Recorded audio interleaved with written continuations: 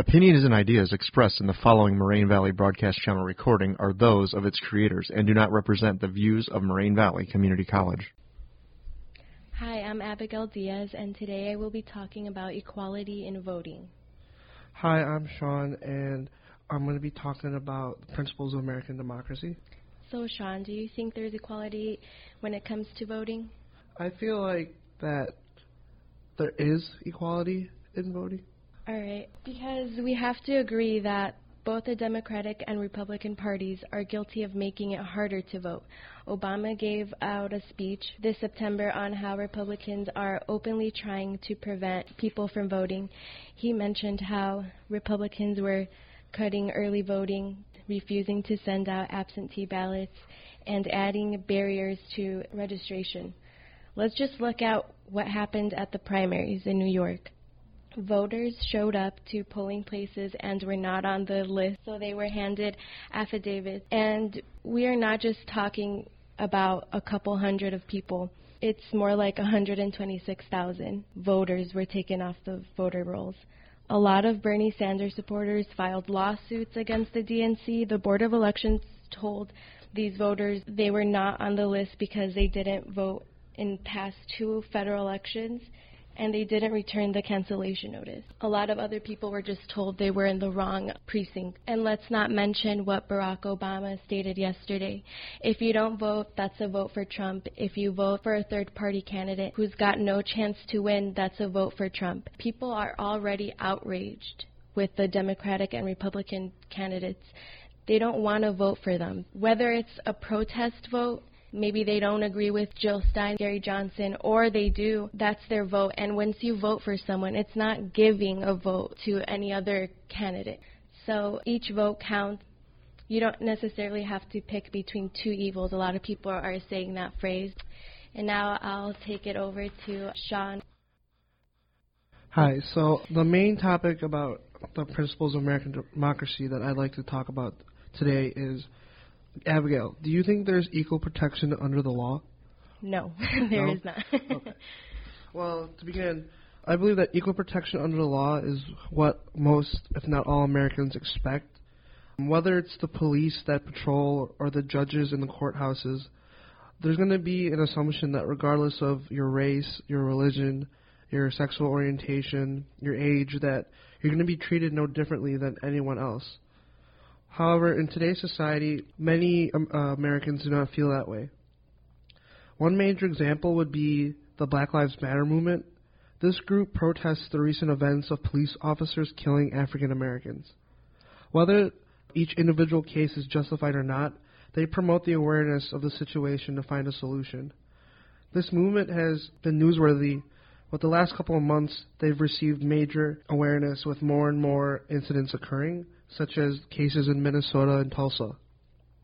The Black Lives Matter movement has been branched to more public or more people that look up to, say, professional athletes. For example, San Francisco 49ers quarterback Colin Kaepernick's been getting a lot of criticism as of late because he believes that awareness is necessary, and to bring awareness, he's been kneeling during the national anthem. He said he won't stop until the anthem applies to all of us. Now, what I took his words to be is that he doesn't believe that the American national anthem has been applying to many victims as of late, whether it be they've been getting killed or racial, how you'd say, racial tension. Yeah, racial tension, or like stereotypes. Like if people just look at someone, then they already have an opinion about them without knowing them. Yeah, like Donald Trump wants to stop everyone and frisk them. Yeah. Next, this one was pretty alarming because LeBron James hasn't really been talking about politics. Like he's always been kind of, how you say, off. Like he doesn't want to talk about it. Yeah. He doesn't believe his business is in there. A lot of celebrities now are coming forth and like saying their opinion. Before it was never like that. Yeah, it's not even about the election. It's just about social events that's currently going on. And he had a very interesting quote that like I'd like to bring up. He said he fears that for his son's life because he doesn't know that even if he respects and abides the law, that he'll return home safely. Without prominent figures many people look up to, this situation wouldn't have gained national attention. Are we truly equally protected under the law? Going forward with the presidential debate, Republican nominee Donald Trump was asked if he believed this, and his statement or answer was he was supporting our police officers and required that more law and order was necessary. When Democratic nominee Hillary Clinton was asked this question, she also supported the police officers, but also stated that the community and the police relationship was the most vital part of trying to rebuild this country.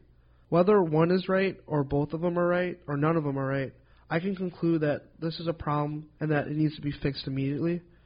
Some people do not want to admit that there's a problem because they might not have the answers or they're uncomfortable about the situation, but there is, and until a solution is created, the problem will just escalate day by day. No more people have to be injured by both law enforcement and their own community. When asked if I believe that equal protection under the law was a thing, I say there is, but there is problems, and those problems have to be fixed immediately. But as a whole, I believe that we are equally protected, but there's patches that have to be. Right, like if you call 911, you're not going to be rejected.